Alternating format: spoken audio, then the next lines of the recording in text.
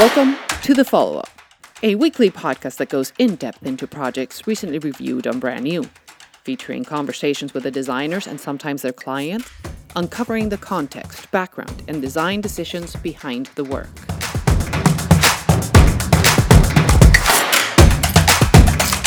Hi, this is Brian Gomez Palacio, and welcome to episode 4 of The Follow-Up. This week, we're following up on Museu Nacional de República, a public art museum in Brasilia, the federal capital of Brazil, which was designed in the 1950s by Oscar Niemeyer, one of the most renowned modernist architects. The project was a grand collaboration orchestrated by Sao Paulo-based Manufatura, who took on the project pro bono with Brasilia's Department of Culture and brought on board over a dozen collaborators who also provided their services pro bono. Among them was Brooklyn, New York-based Porto Rocha, who designed the identity. The project was posted on Brand New on June 17. You can pull it up on your browser at bit.ly/bnpodcast004. That is bit.ly/bnpodcast004, all in lowercase. This week, we're joined by Mendes, creative director of Manufatura, and Leo Porto and Felipe Rocha, founders and creative directors of Porto Rocha. In this conversation, we talk about the challenges of designing for the cultural sector in Brazil, the relevance of honoring the modernist legacy of not just a museum but the city itself, the beauty of abstraction, and the potential that identity design and branding offers to companies and organizations across Brazil. Now, let's listen in as Armin follows up with Marcos, Leo, and Felipe.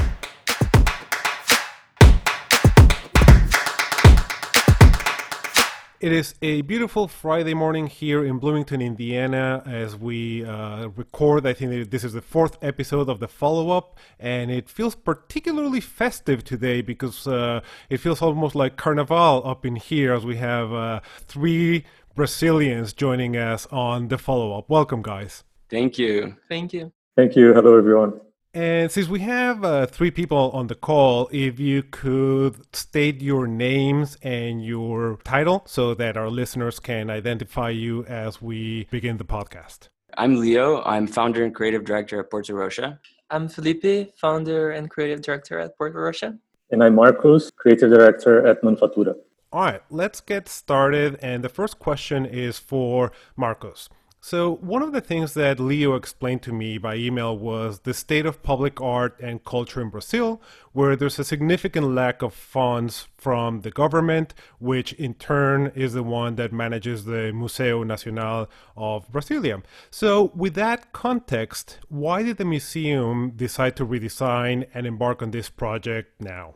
Manufatura has been invited to reimagine the museum's identity by Charles Kozak, which is the current director of the museum. And Kozak is a very respected professional involved in the arts. And he came to Brasilia in 2019 to direct the museum. He's a person who really understands the needs of a branding project, So I think that there's a shift when he comes to the museum, there's a shift in this kind of vision. So besides having no funds to really transform the museum, there was no identity and verbal system representing it. So the connection with the public was fragmented and random. It's really a sad scenario, but there was no unity in its expressions.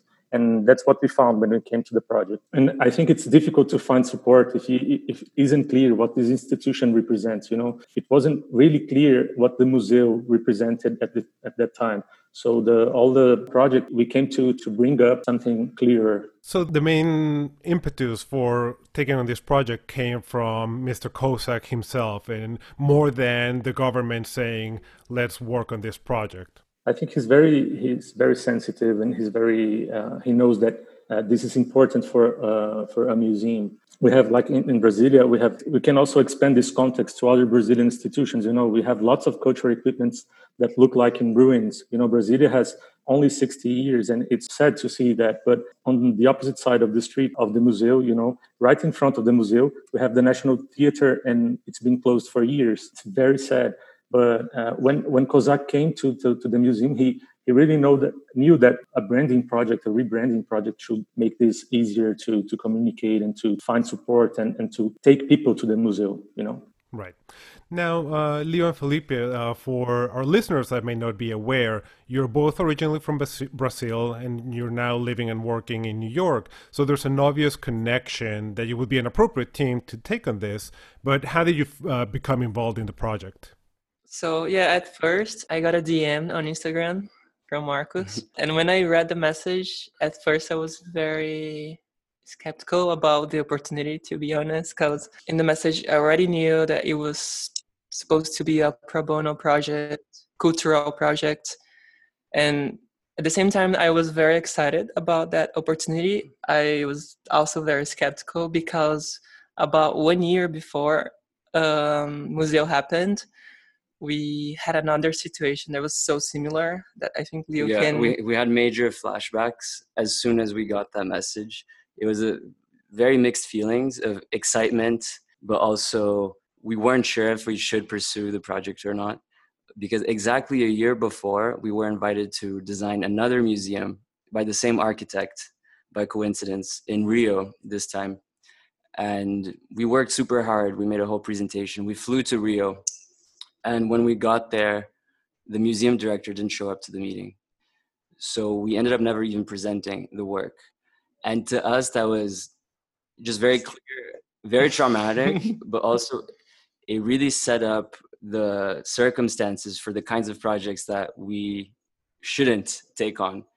Working for public culture institutions is really hard. Like Marcos mentioned, there's a lack of incentive for change because there's no money involved. So more than a design challenge, it's typically also a financial challenge, a logistics challenge, and you have to work with a lot of people, lots of layers. There's even politics involved. So when Marcos reached out to us, we were like, should we commit the same mistake twice?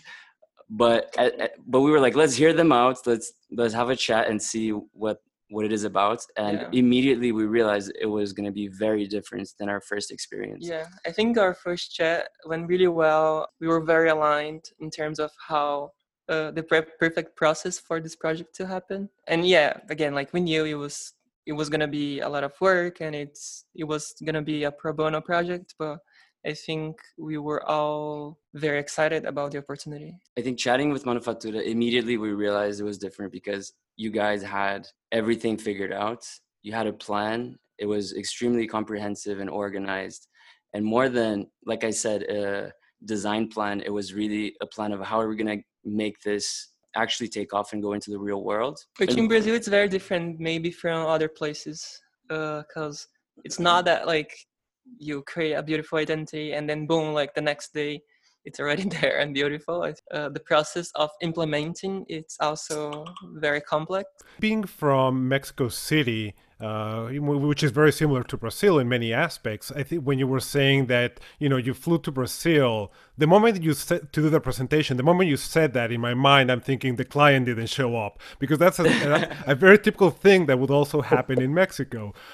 So it's quite commendable that even after that experience, you still decided to take on the project. So and you spoke to a plan by Manufatura. So Marcos, do you remember what was that plan in terms of making sure that this project happened? Do you remember what was in it that sort of convinced Leo and Felipe?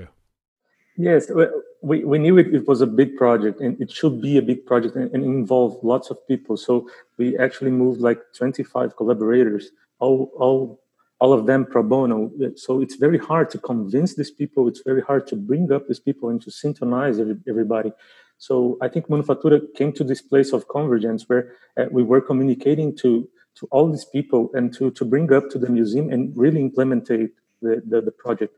We really saw an opportunity to apply lots of projects inside one project. So an intelligent narrative, a great design system, a content-based strategy. So we really went up to produce that all, because in Brazil, it's like Leo and Felipe said, sometimes you just make some mock-ups and beautiful designs and everything, it's going to get to your portfolio, but in practice, it doesn't come to reality. So it's very frustrating, And I didn't want that to come to the Museu.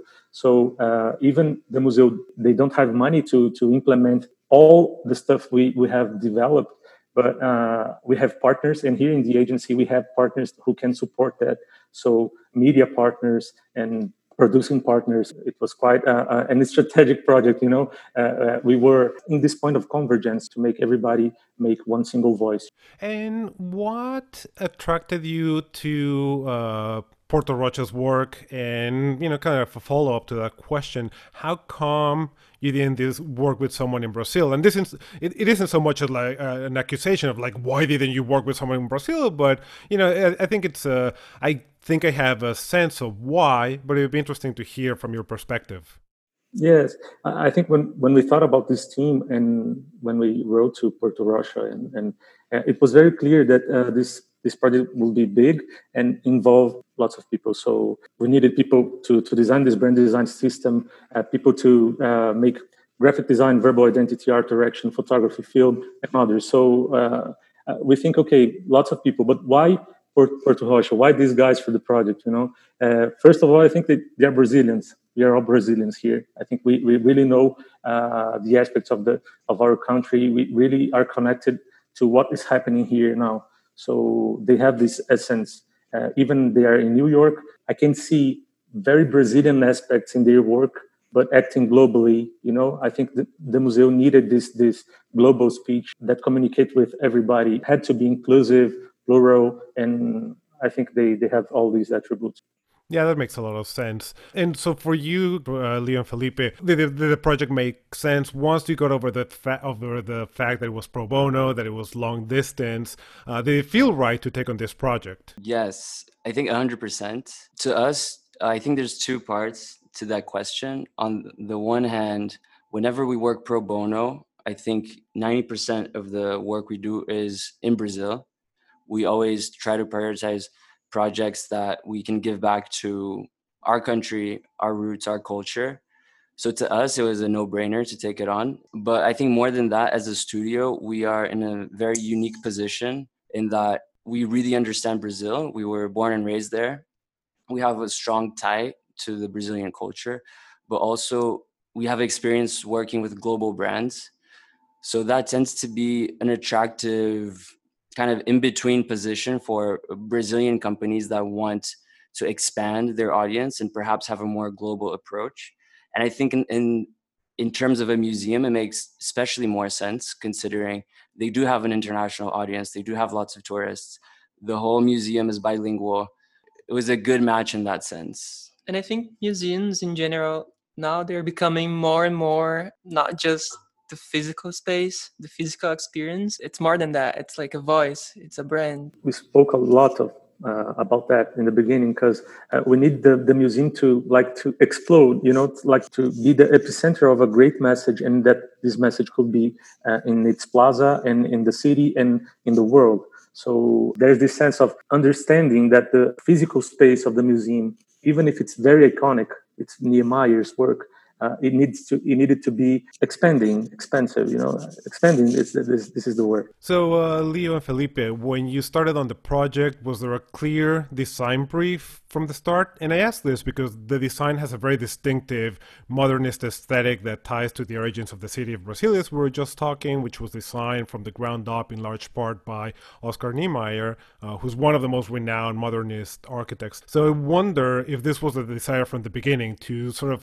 allude to that aesthetic. I don't think necessarily we had a super clear design brief, but we did have a lot of materials to work from, a lot of work that Manufatura did prior to us being engaged that I think were really helpful in keeping us focused in our creative process. There were a lot of research was conducted. There was a lot of positioning work, tone of voice, and I think all of that combined with the history, which was so important to the building itself and the legacy of the city, we ended up in a design solution that did feel very modern. Yeah, there wasn't a design brief in terms of, the identity needs to be modernist, the identity needs to be minimal.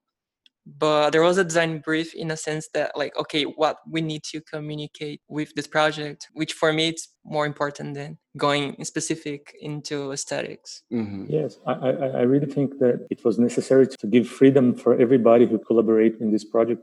That's why I just synchronized people with the approach the project needed. So before getting to design, we really passed through a strategy phase for like 2 months. So we got to Felipe and Leo with this researches, filmmaking and photography tests and focus groups that we made with architects and curators. And we found out like an anagram in the word Museu, like seu that means yours, a meal that means mine, and use that means use. So we could make an anagram like concrete poetry, very usual in Brazil in the 60s. I think what was really clear at this moment is that it had to be modern, okay, but easy to be understood, inclusive, and that could talk about appropriation, use, and property.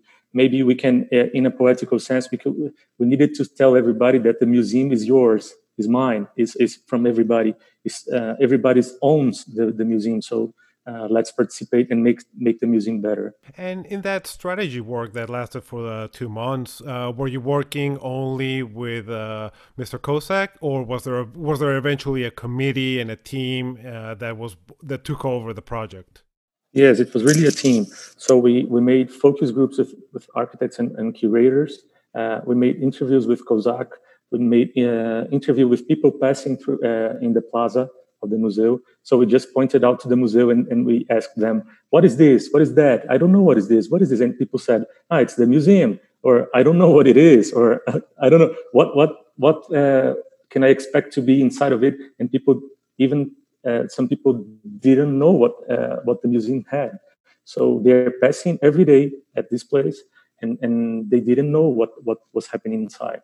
So there were great insights in this phase of the project to make design decisions after, Yeah, definitely. So Leo and Felipe, with that strategy in place and the design that you ended up with, like I have a feeling that maybe you only presented one option, but did you go into that first round presentation with multiple options, or from the beginning did you know that the eventual design was what it should be? We presented two options, actually. I think we very, very rarely present just one option. I think it's really helpful to see two potential viable paths forward. It makes it a lot easier for decisions to be made and conversations to be had. We normally, like when we take on projects, we like to present two options because that's a way for us to solve the same challenge in two different ways. So it makes the process easier for us when it makes sense, obviously. Yeah. But the two directions, I guess the main difference between them is that one of them was more modern in the sense of utilitarian, which is the one that was selected. And it always felt really right for us. The second direction was a little bit more playful, a little bit more artistic and poetic, I guess. We took references from concrete poetry. And I think ultimately, when we had to decide between the two paths, the first one made more sense when we were trying to be more accessible, more open, less exclusive, and more timeless in a way too. Because I feel the second direction, it was great, but it was, as Leo was saying, it was more artistic and more poetic. I think it would be beautiful for maybe a gallery space or for an exhibition, but the first one just felt right. There's also another aspect to it, which was the fact that we had to consider a design system that was easy to execute to a certain extent. And particularly when we think about the amount of content that is generated. And it's amazing to see the museum generating content every day. There are multiple posts, stories, and everything. So I think direction one really kind of gave the tools necessary for contents to be generated at a higher speed, whereas the other one would require more attention to detail, more craft, and especially when we consider the financial context and their internal design teams, it could become a burden for them.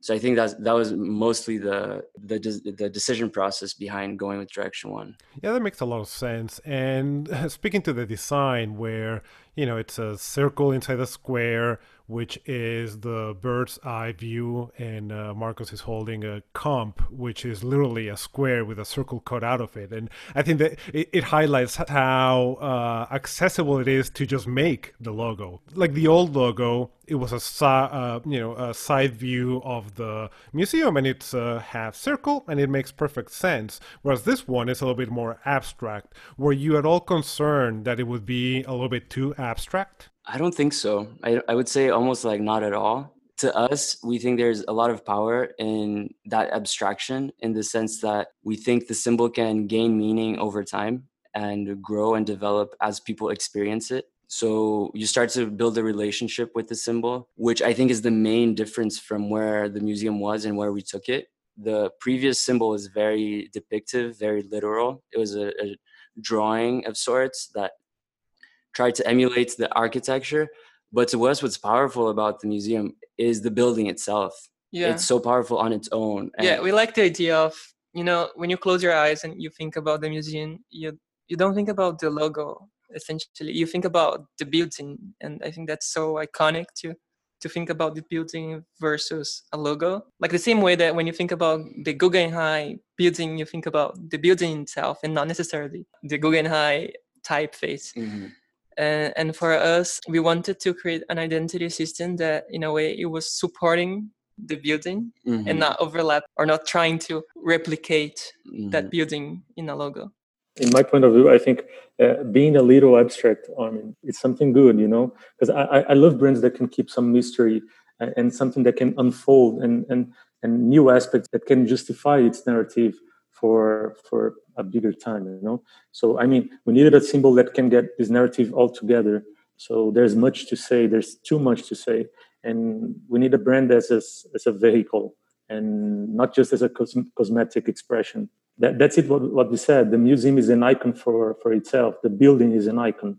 And how did the client and the museum team receive it? Yes, when we first saw it, we were really connected to the first option, and I just loved it.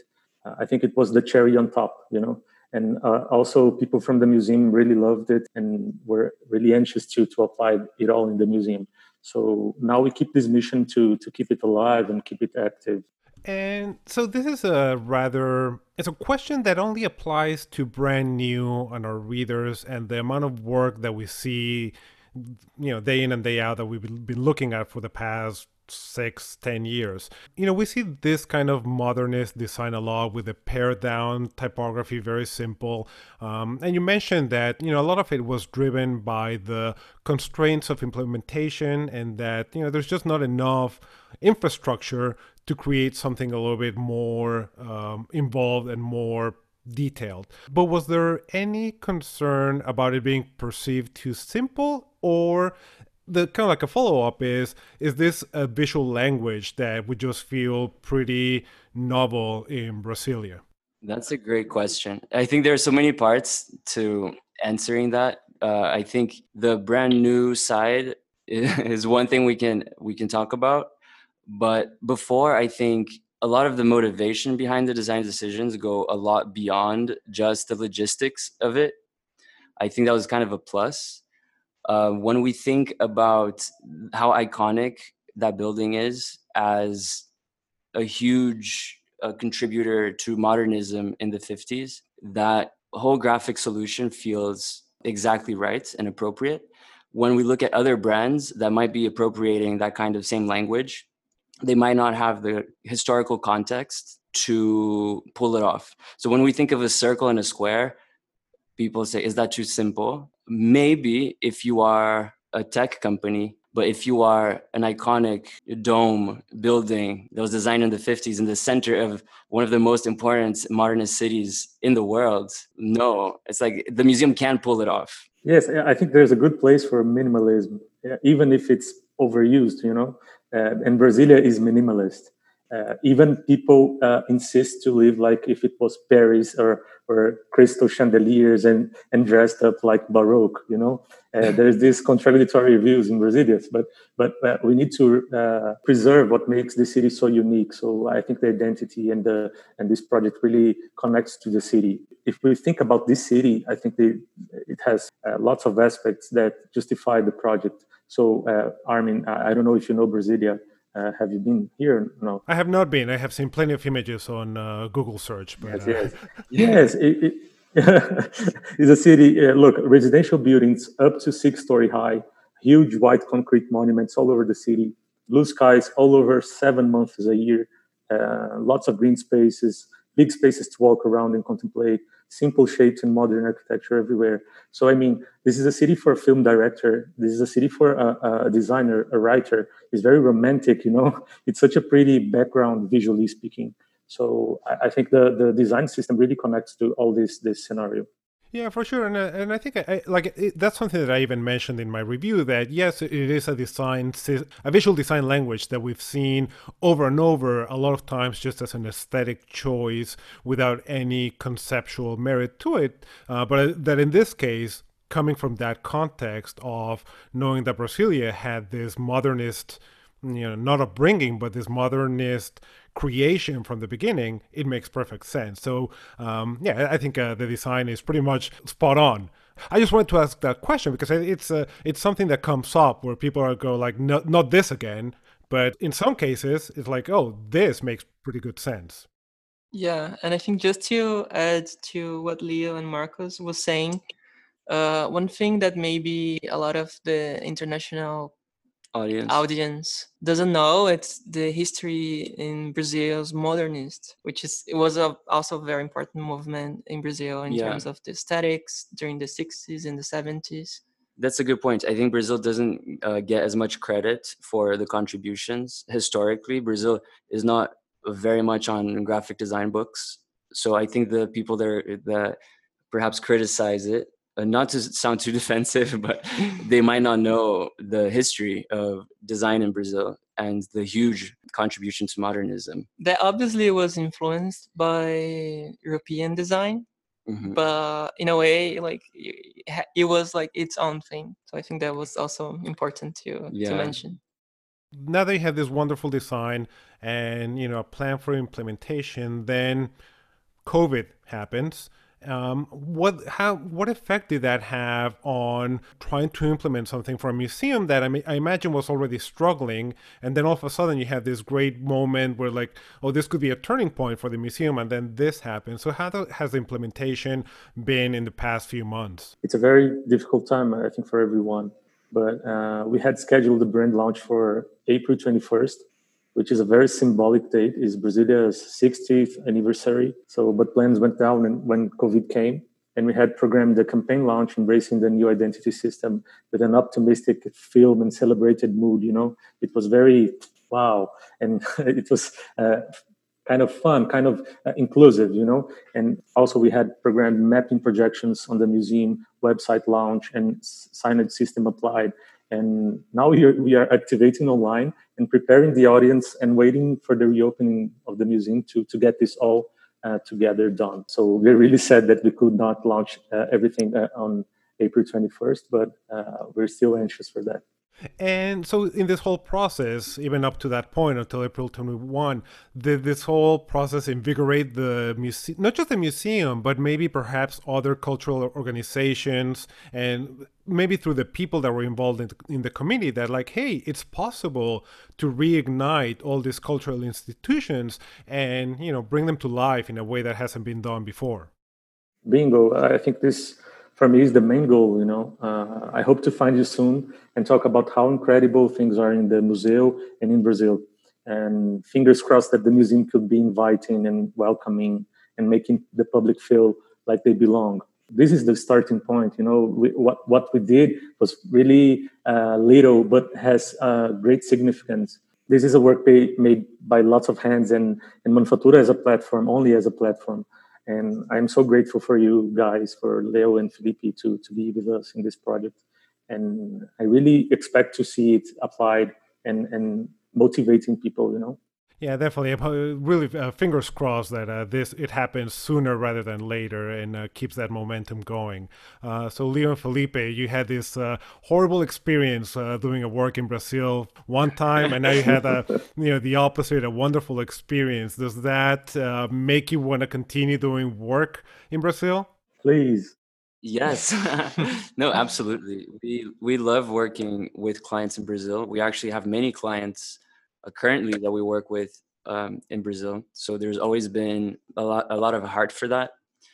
Like I said earlier, I think we are at a unique position where we are attractive to Brazilian clients that want to expand and position themselves as more global. And we also love working on pro bono projects that are culturally and socially motivated. That's another big part of what we do. So yeah, we want to keep working with Brazil and our roots. And this is a question that doesn't quite pertain to the project at hand, but more to your position as Brazilian designers in New York. How do you see the difference of working with clients in the US? And I'm sure there are some obvious differences, but I would love to hear your perspective of how you feel firsthand how it's different to work with clients in the US. The first main difference is understanding the markets and the audiences. I think Brazil and its relationship with design is very different than the relationship audiences in the US, for instance, have with design,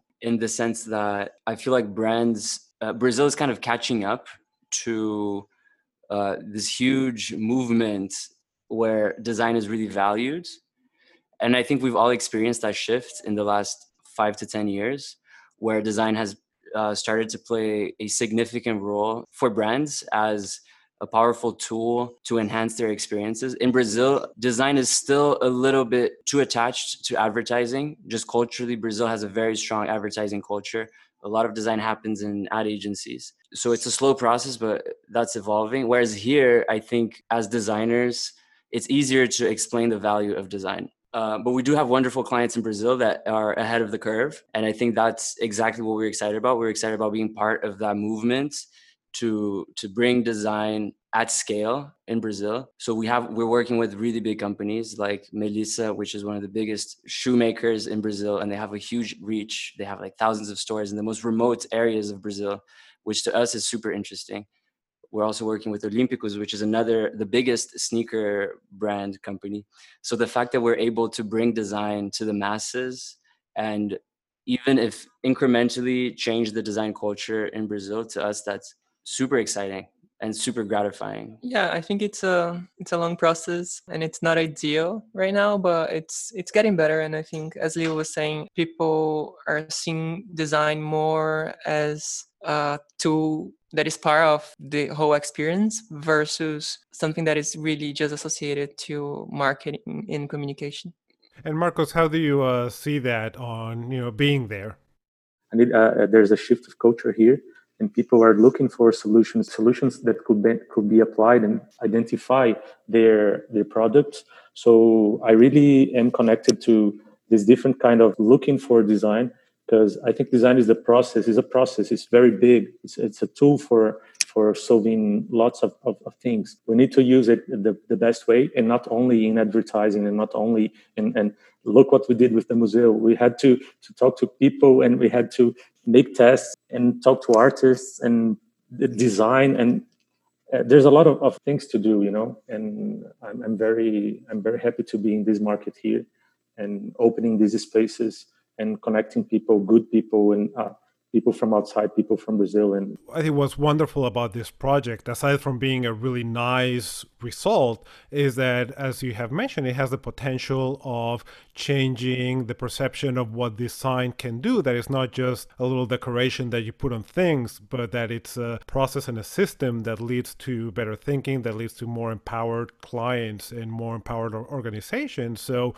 I think what you have done here is quite commendable in terms of not just the design solution, but in pushing the visual language of not just one museum, but possibly the whole country, which is not to put too much pressure on you as you take on more projects there. But I think it is an important step in sort of creating this better understanding of what design can do beyond just a good logo or a good typeface choice, but that it implies a lot more. So well done to all of you and all of the teams down there in Brazil. And yeah, also a big congratulations to the client for seeing the value of this whole process.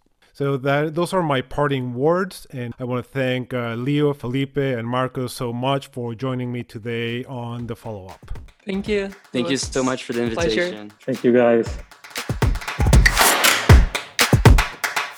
As with so many things affected by the pandemic, it's a shame to see the momentum generated by this rebranding process halted right before it was set to launch, as it had clearly invigorated the organization. But, on a positive note, it's encouraging that the museum has not just a strong identity to build on when the public is able to experience it, but a group of creatives that believed in its mission enough to take on the project pro bono and ready to support its eventual success. Today, thanks for listening. Until next time, we'll be here. We hope you'll be there.